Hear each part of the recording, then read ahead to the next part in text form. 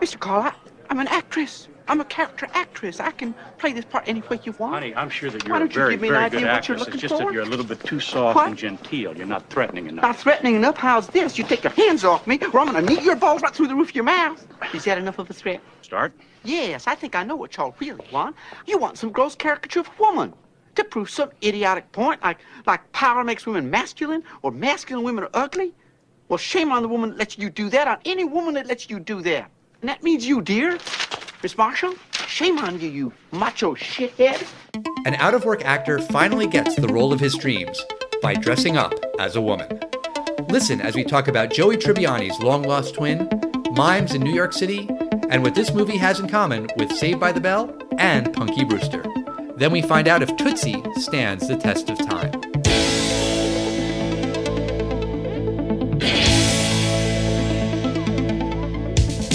Test of time, James and Alan have their say. Do the movies you love still hold up today? James says Gladiator with a glut, and Alan says as a father blah blah. It's the test of time, James and Alan have their say. Do the movies you love still hold up today? Test of time, James and Alan have their say. Do the movies you love still hold up today? Hello, everybody, and welcome to the Test of Time podcast. My name is Alan Noah, and your name is James Brief. That is my name, and we've been doing this like almost 340 episodes, so we're just about there. This is 336. Good for us, and good for the listeners for being with us for 336 episodes. That's right, they've never missed one. Not allowed. But let's talk about Tootsie. This is a movie that I have wanted to see. I never saw it before. It was the 40th anniversary. Had you ever seen it before? Well, you know, I've strangely been obsessed with box office numbers. Not just box office numbers, but box office rankings and who's number one. I've loved this forever. And more exciting than just who was number one was, oh, this film was number one twice in a row. And wow, this film 4 weeks in a row is number one. That's huge. And, you know, we've talked about a lot on this podcast. Whenever we talk about a film from 1997 or even the first half of 1998, we always say that this film came in at number two because what came in at number one in early 98? Titanic. That's right. And Titanic broke the record of being number one for the most weeks in a row, and it had beaten a film called Tootsie. And I was always like, what the hell is Tootsie? And no, that's not true. It's not what the hell was Tootsie. I knew what Tootsie was because Tootsie was one of those films that I would pass in the video store. I remembered that poster of the woman on the front of it with this American flag banner. And it seemed to be a big deal film because it was kind of prominent at the mom and pop store that we used to visit, but I never watched it. And then I randomly saw it 15, 20 years ago. I think it was a library rental. So I had seen it exactly once, barely remembered it at all. But it popped up on streaming, and I figured, let's give it a go. I mean, this film captivated America for like 3 months. Let's see why. All right. Well, for people who don't remember what the movie's about, it's about Michael Dorsey, a talented and classically trained actor who can't find work because he has a reputation of being difficult to work with. When his manager tells him he's blacklisted by every casting agent, Michael decides to dress as a woman named Dorothy Michaels. Dorothy's no-nonsense approach to acting quickly gets her a job on a soap opera. Her character soon becomes very popular, but Michael falls for his co-star, Julie, which complicates things. Meanwhile, Michael is trying to maintain another relationship with a woman named Sandy, and Julie's father falls for Dorothy. Ultimately, Michael comes clean to everyone, but will he be forgiven for his deceit? So this is the part where I would ask you how it did at the box office, but you already said it did very, very well. And I guess America just loved Tootsie. Yeah, I mean, it was a fascinating deep dive into the stats here because this movie was made with a $20 million budget. It opened on December 17th, 1982. It opened at number one, and it remained at number one for 13 weeks in a row. And then actually it returned to number one in week 17. People were in love with this film, and this is word of mouth because its biggest weekend was like week 4. So it was a really weird run. And the thing is, it is completely escaped from the zeitgeist.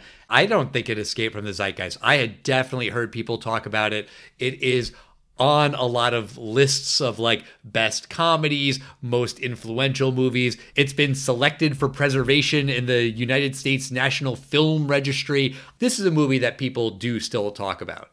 Oh, yeah. And I was looking over the awards that this film had won, it was nominated for. It won the Golden Globe for Best Picture. It was nominated for Best Picture, for the Academy Award, Best Actor, Best Supporting Actress. Best Supporting Actress won, Jessica Lange. Best Screenplay, Cinematography, Original Song, Best Sound.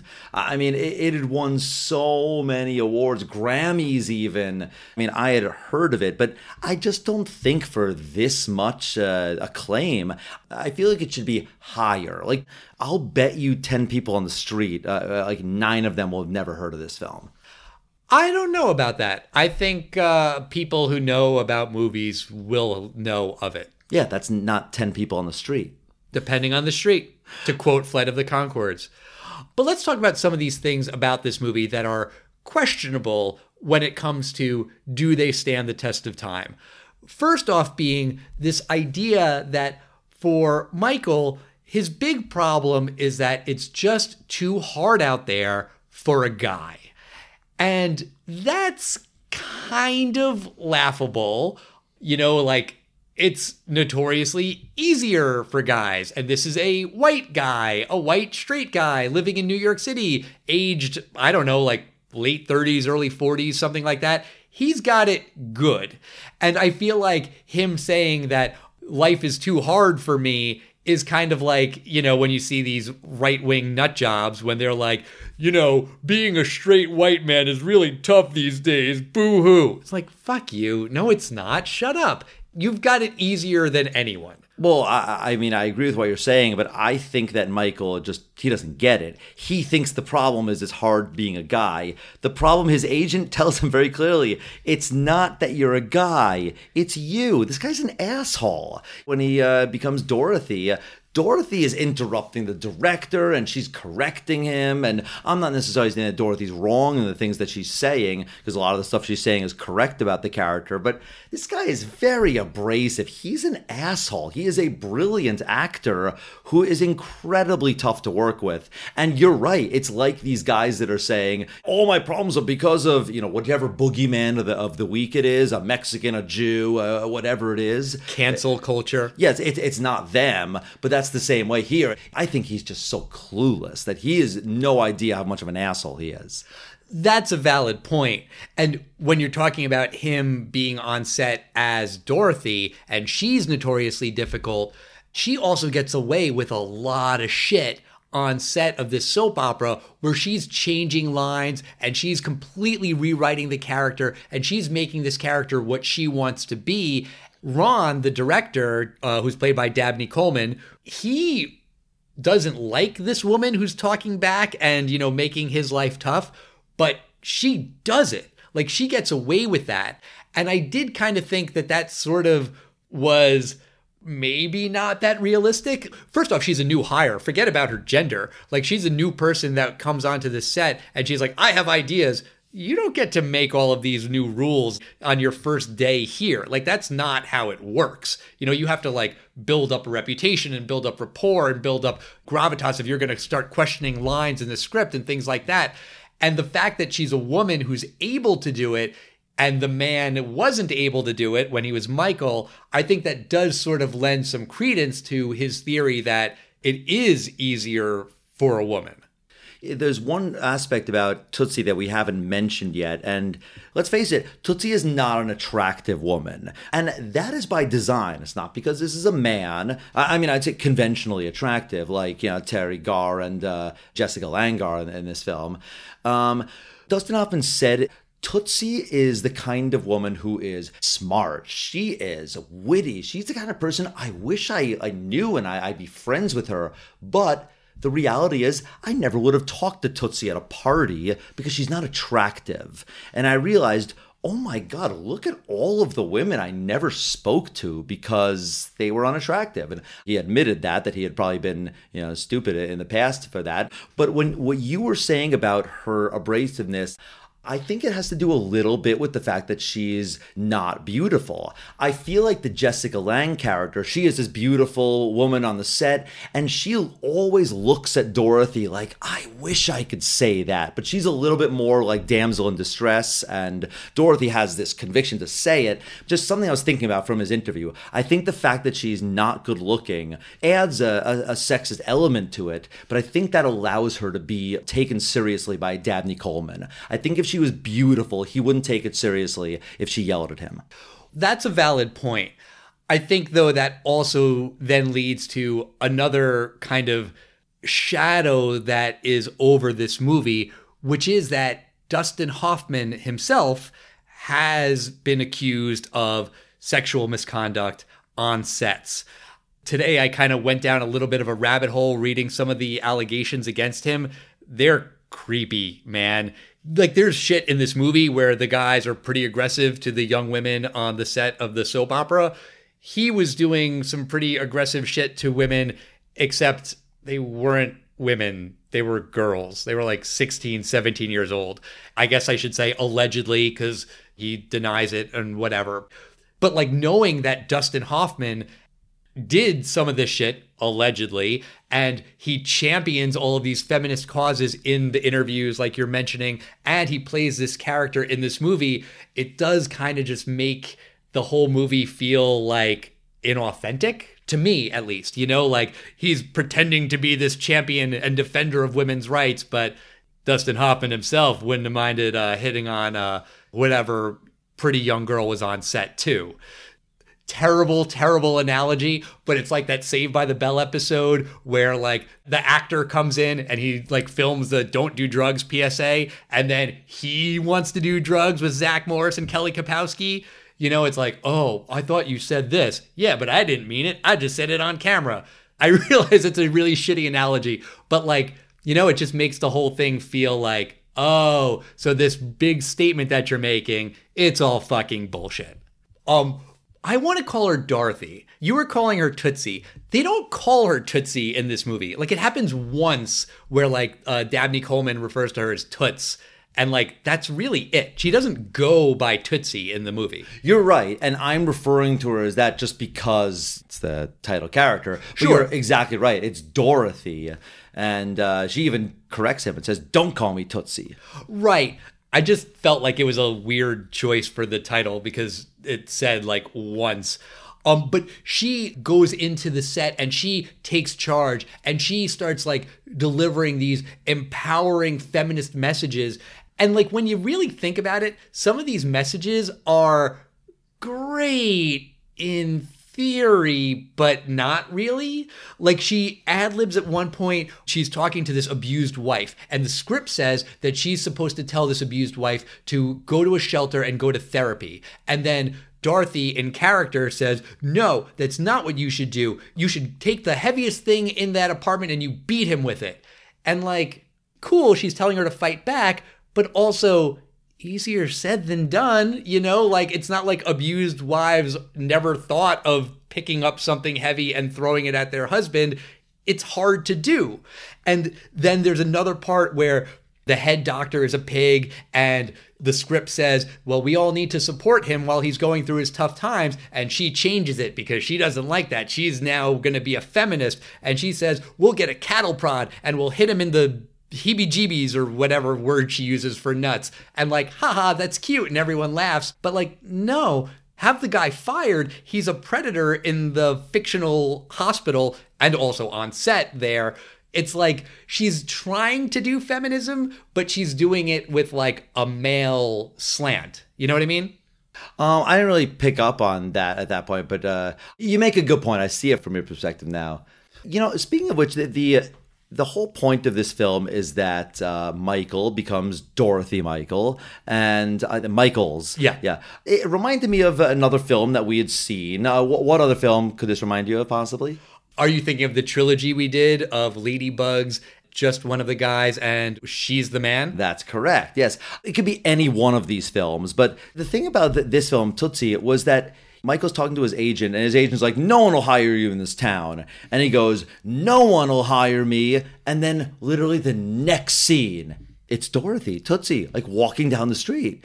In Ladybugs, he has the idea of like, we need someone else on our girls team that will help. And then Jonathan Brandis, a boy, at least goes, no way, And then you get a jump cut to him in a girl's outfit. You had something very similar in She's the Man. She had a whole montage of how she's going to change into a guy. And then Just One of the Guys. She makes this conscious decision that she's going to go undercover. This came out of nowhere. It almost seemed like they cut a scene. Didn't it seem to you that it was really abrupt? Yes, it did.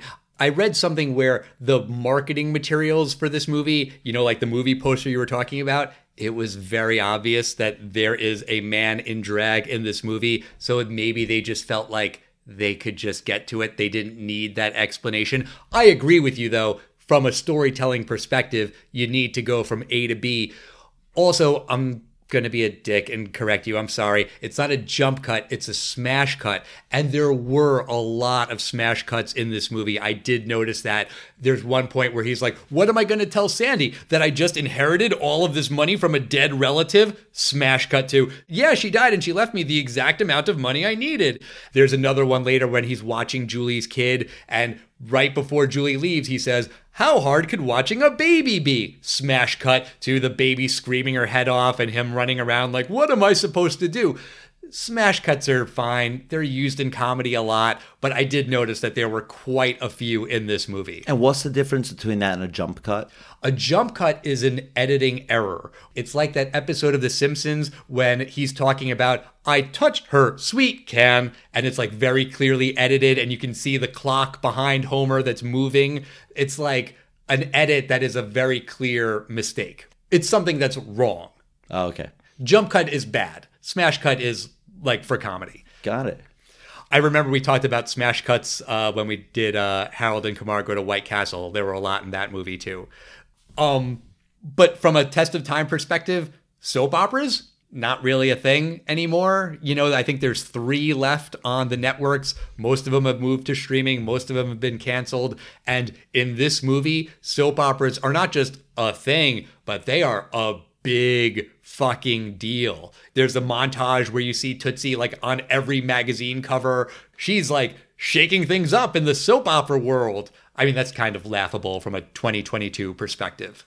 I was wondering, she makes it to the cover of something very big. It was like, not Vanity Fair, but it was like Time, Newsweek? Something very big. And I was thinking, how do these people not ask, like, where are you from? And, like, how does Time not, like, look into, no, she didn't go to this high school. And that's just what I was thinking back in my head.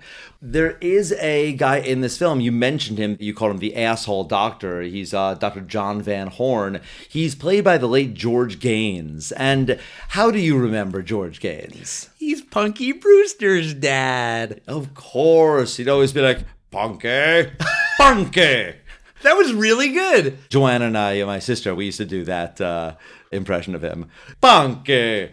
He was such a cute dad. Yes. Like an old dad. Yeah, old dad. Because he adopted her. Uh-huh. But that guy, he plays someone who is a piece of shit, misogynist asshole on set, and he hits on every woman. He kisses every woman that he sees. And from a test of time perspective, that works. The Me Too movement has taught us that there are a lot of these assholes everywhere, of course, but in entertainment, on movie sets, on TV sets, yeah, these guys love to fucking prey on every female who walks on set.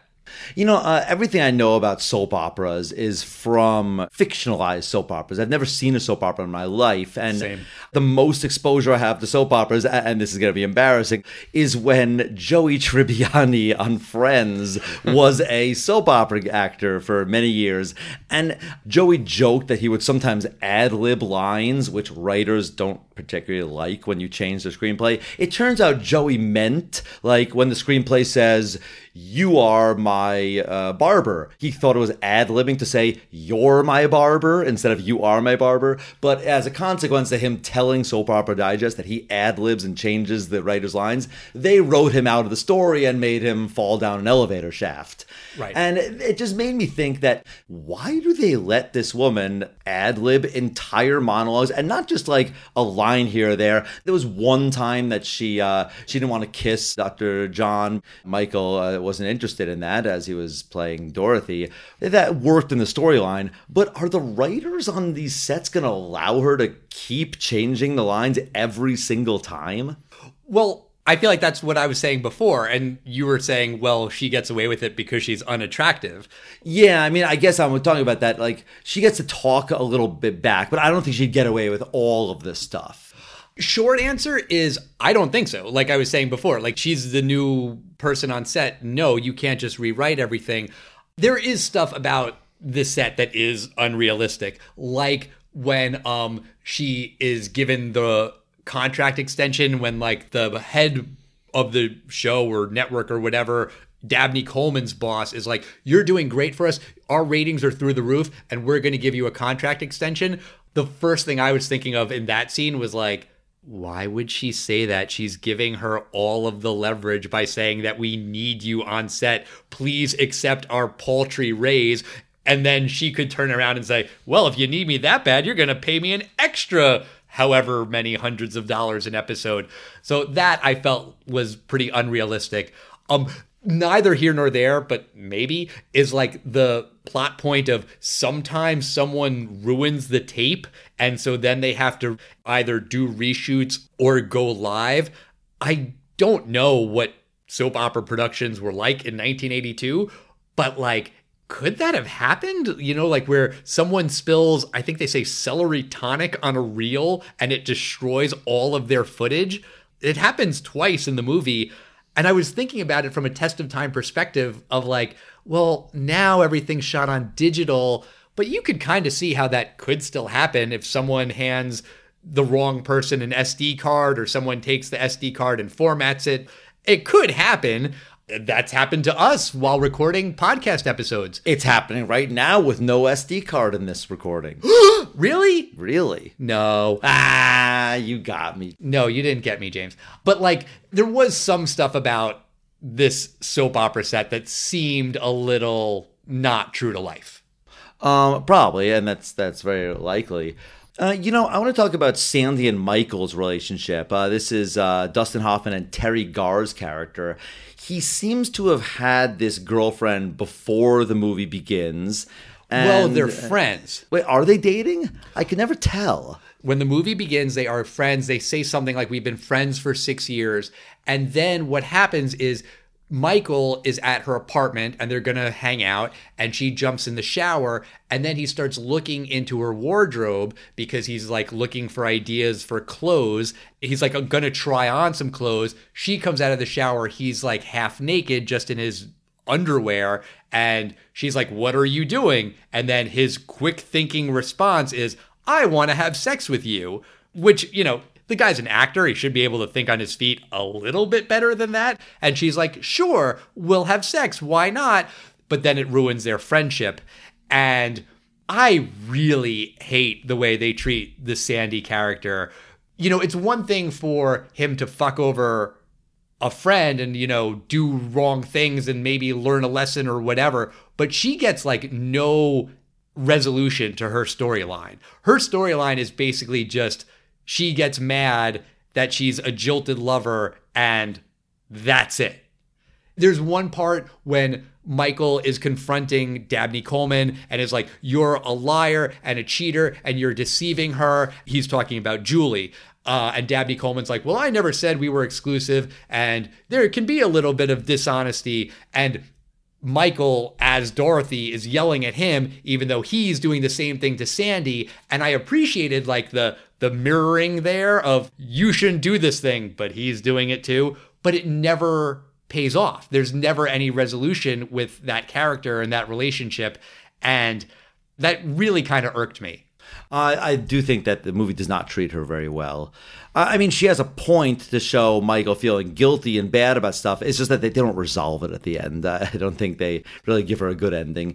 Yeah, I think I just felt like it was more like deliberate because she wasn't the main love interest. And that's fine. She can be, like what do they call it? The Baxter, like the other romantic interest that gets kind of left at the sidelines. But she still could have had some kind of resolution.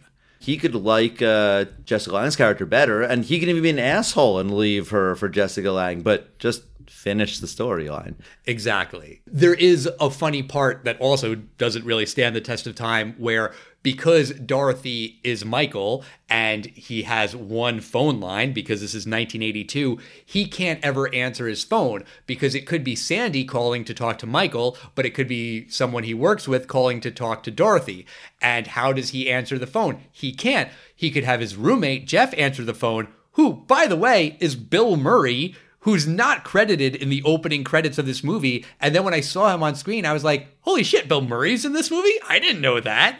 But even Jeff, the roommate, can't answer the phone because Dorothy wouldn't live with a man. So they have to get an answering machine. And all of this is very easily solved with cell phones. From a test of time perspective, that kind of made me laugh. Yeah, that is pretty funny.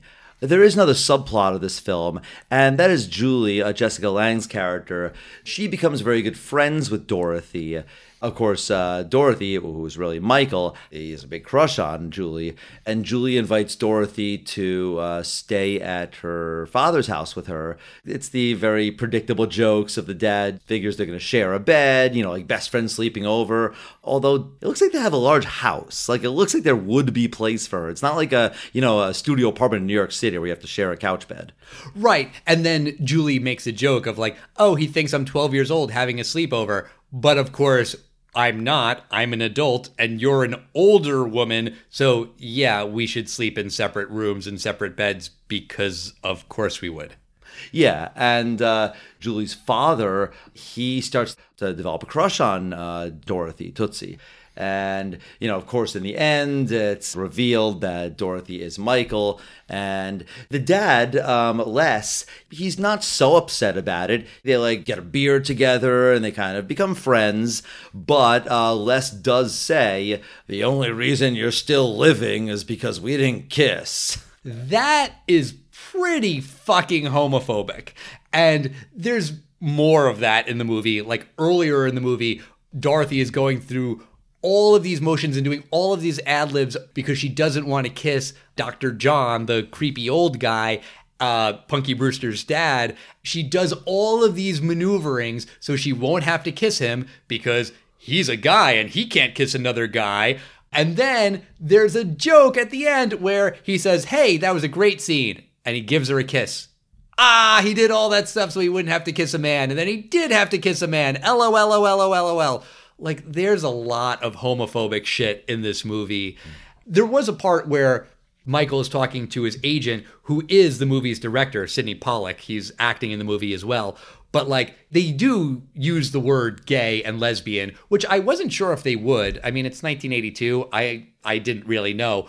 It could be a funny conversation of, well, this person thinks I'm gay and this person thinks I'm a lesbian. And are you gay? No, Dorothy isn't gay, but she thinks that I am and whatever.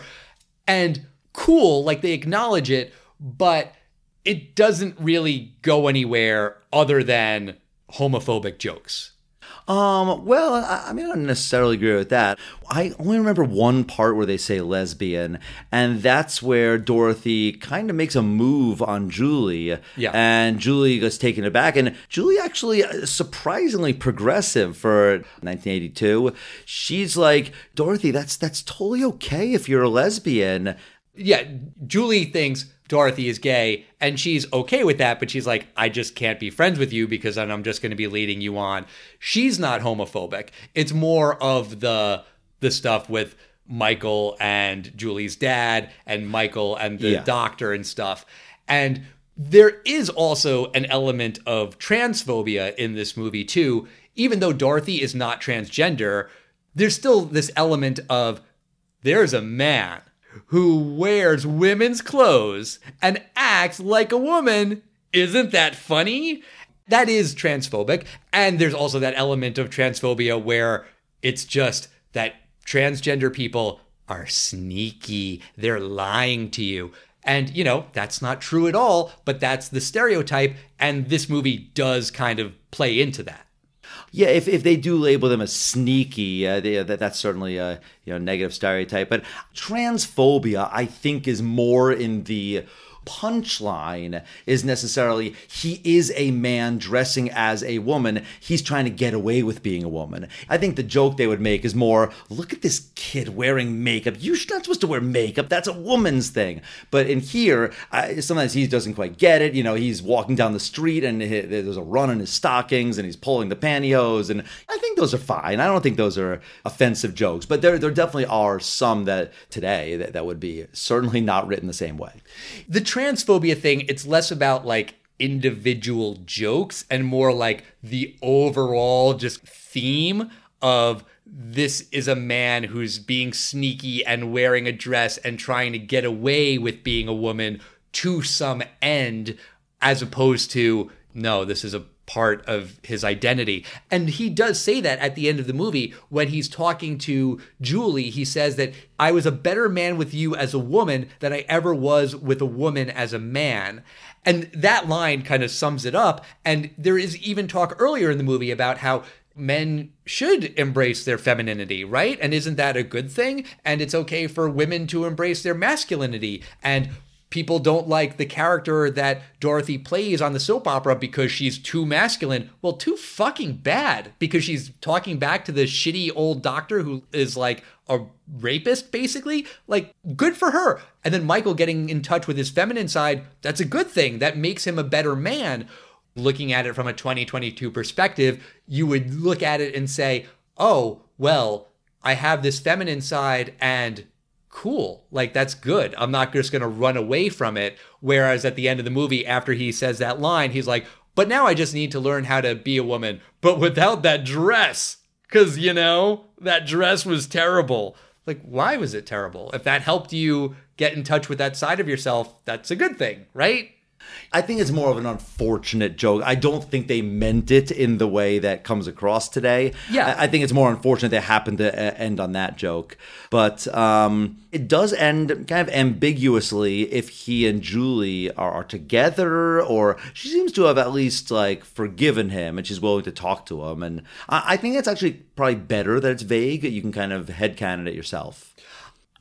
I love when you make headcanon a verb. I think it's implied that they're going to date. I think that is the implication of them kind of walking down the street together, real friendly like.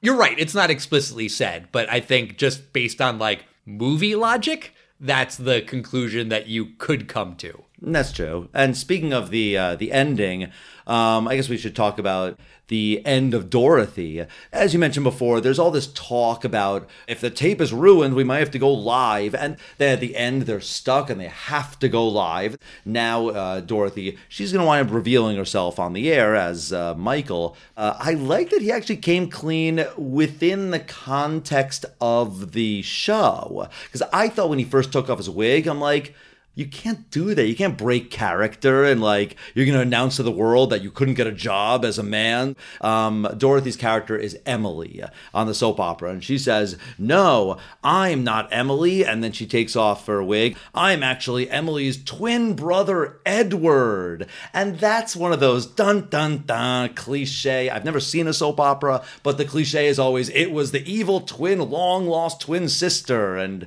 right. I think even in Friends, that's how they bring back Joey Tribbiani's character, because I think it's his like evil twin brother or something like that. So I thought that was kind of cute how she did it. But she does this long speech, and I thought the speech was a little bit too long, to be honest. Oh, yeah. But I thought it was a clever send-off of her character. I wasn't sure how they were going to do it. I thought she was just going to be revealed like off camera, not off camera, but off set. And it was going to be, in their apartment or something. And then you have to come clean to the crew or something. But I like how he came clean, if it was a bit too long. Yeah, I mean, on the one hand, it's easy because it's a soap opera and it totally works that's a soap opera twist. It's also a little bit of a cop-out for Michael because he gets to do it in character on camera, and he doesn't have to confront every single person that he's lied to individually, look them in the eye, and tell them what he's done. He just gets to do it once, and it's kind of a cowardly way of doing it. When Sandy finds out, she's watching the TV, and she screams, and then that's it. That's the end of that character. We don't see her ever again, which is like, she doesn't get to yell at him and like curse him out or anything. Nope, no resolution there. Punky Brewster's dad, when he finds out, he's like, uh-oh, does your roommate know? Which is like maybe a little bit funny because he went to Dorothy's apartment and he saw that she had a roommate and he thought Jeff was a boyfriend or something. Although that seems also really fucking weird because he's about to rape her. He is super aggressive with Dorothy, and the only reason that it doesn't happen is because Jeff walks in, Jeff being Bill Murray, the roommate, and Dustin Hoffman has a line afterwards when Jeff is kind of like giving him shit about it, and he says, "This is not funny. Rape is not a laughing matter." But the whole scene is a joke. Like, rape is not a laughing matter. Yes, you're right, but you're kind of treating it like it is. That whole scene I thought was really weird. Yeah, I agree with you there. But I guess we gotta say whether or not we think the film stands the test of time. What do you think, Al? Tootsie. It was in the theaters. It was a smash hit 40 years ago, but does it hold up today? This is a complicated one because there is a lot in this movie that does stand the test of time. Like watching sexist assholes on set post Me Too. Yeah, this stands the test of time. Absolutely. Like all of this shit is still around. The problem with it is that there's also a lot of stuff in this movie that doesn't stand the test of time. And the way it treats gender identity and being around someone who might be male, might be female, how do they identify? A lot of that stuff doesn't really stand the test of time. These are all concepts that are more recent and didn't really exist in a public consciousness kind of way in 1982. And I was thinking about one of those movies you mentioned earlier, Just One of the Guys. It would have been so easy for that movie to have a character decide that after the events of that movie, maybe they're gay, maybe they're non-binary, maybe they're transgender, and those words weren't super common in the 80s, and that's not what happens there. It's not what happens in Tootsie. The way that all of these storylines resolve in Tootsie is heterosexual, cisgender, boy and girl together, the way it's supposed to be. I'm saying that sarcastically. I've been saying a lot of this shit sarcastically. I hope that's come across with my tone of voice. I think you're trying to quote Avril Lavigne's Skater Boy. He was a boy, she was a girl. Could I make it any more obvious? Right. And, that kind of stuff is, I think, the epitome of heteronormative. It's just assumed that the boy and the girl get together. And that's not the way the world works. This is a movie set in New York City, set in the world of soap operas. Soap operas in New York City. There's gonna be gay people there. I mean, that's not a controversial statement. But in this movie, there are no gay people. There's only people who think that somebody might be gay, but don't worry, they're not. Again, don't worry, I'm saying sarcastically. This movie also kind of made me think of another thing we've talked about in earlier episodes, the concept of a white savior movie, where it's a movie about how racism is bad. And the message is great. Yeah, racism is bad. But that message is delivered by the white guy in the movie. And that feels weird. This movie has a message of sexism is bad. Yeah, I agree with that message. But the messenger is the guy. He's the one who learns the lesson that sexism is bad. He's the one that teaches the audience, hey, men in the audience, sexism is bad. And kind of feels like the message is right, but the messenger is wrong. There are a lot of problems with this movie, and I think there are more reasons that it doesn't stand the test of time than reasons that it does. So I'm going to say no, it doesn't stand the test of time. And there's one more reason why. If this movie were to be remade today, if someone took this script and was shopping it around Hollywood now in 2022, I do not think there is any way this movie would get made. Because people who are quote unquote woke, really progressive, they wouldn't like this movie because they would accuse it of being homophobic and transphobic and all of those things, and they'd have some good arguments there. Meanwhile, people on the right would hate this movie because they would say it's just liberal Hollywood pushing their woke agenda of shoving trans stuff down my face, and I don't like it, damn it. So ultimately, it would be a movie that the left would hate, the right would hate, and then you have a movie that has no audience, and what studio executive is going to greenlight that movie? Whichever executive greenlit Bros. How is that related to Bros? Because it seems like the left did not come out for that film, and the right certainly didn't come out for that film. So it was just left with no audience. They were hoping for like a mainstream audience.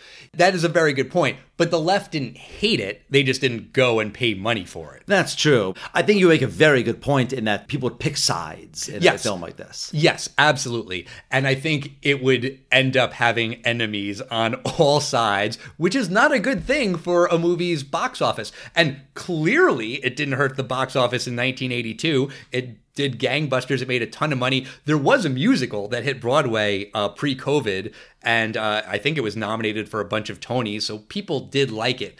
I just really have a hard time wrapping my head around it coming out today. And I do just want to say, I do understand Dorothy/Michael is not transgender, but I've had the misfortune of talking to some really transphobic people in my life, and not only do they hate trans people, they don't understand trans people. They don't know what being transgender is, and they would 100% point at this movie, this character, and say, trans, evil, bad, I hate it, without understanding, the deeper context. So anyway, that's a very long-winded way of saying, no, I don't think Tootsie stands the test of time. What do you think? Well, first of all, the acting is brilliant in this film. I mean, I mentioned earlier, every actor in this film was nominated and or won the biggest acting awards in the world. And it's a quite entertaining film, forgetting the themes and the problems you may have with it. When I look at these films, I do look at the runtime because I try to plan, when I have to watch it and Sure. not watch it too late. You do notice the older films tend to be shorter. I was like, come on, this is going to be one of those 92-minute films. And it was 2 hours. And I was like, all right, 2 hours. It entertained me for 2 hours. I feel like what you said is an article that I would read on BuzzFeed or something that is like, here's why Tootsie really isn't the film that you remember it to be. Here's 6 or 7 problems with this film that you liked. And I'd go, you're right. Those are problems. And in the end, I'm going to go, I still like this film. Why? Because the overall theme of what it's trying to do, you're right, it is a white male that's saying this, but I think in 1982, it wasn't going to be the man that was going to say this big feminist speech, and it wasn't going to be Julie that was going to say a feminist speech. So you had this Tootsie character who had the quote-unquote confidence of Michael.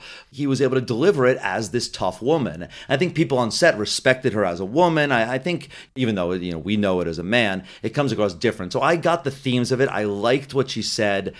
I think Dustin Hoffman is so good in this film. There's a part when you first meet Dorothy and she's first trying out for the soap opera, and I'm not that good at seeing good acting, really. But within the film, it's always find it interesting when actors play bad acting or good acting. He is brilliant, or she is brilliant in that first audition of hers.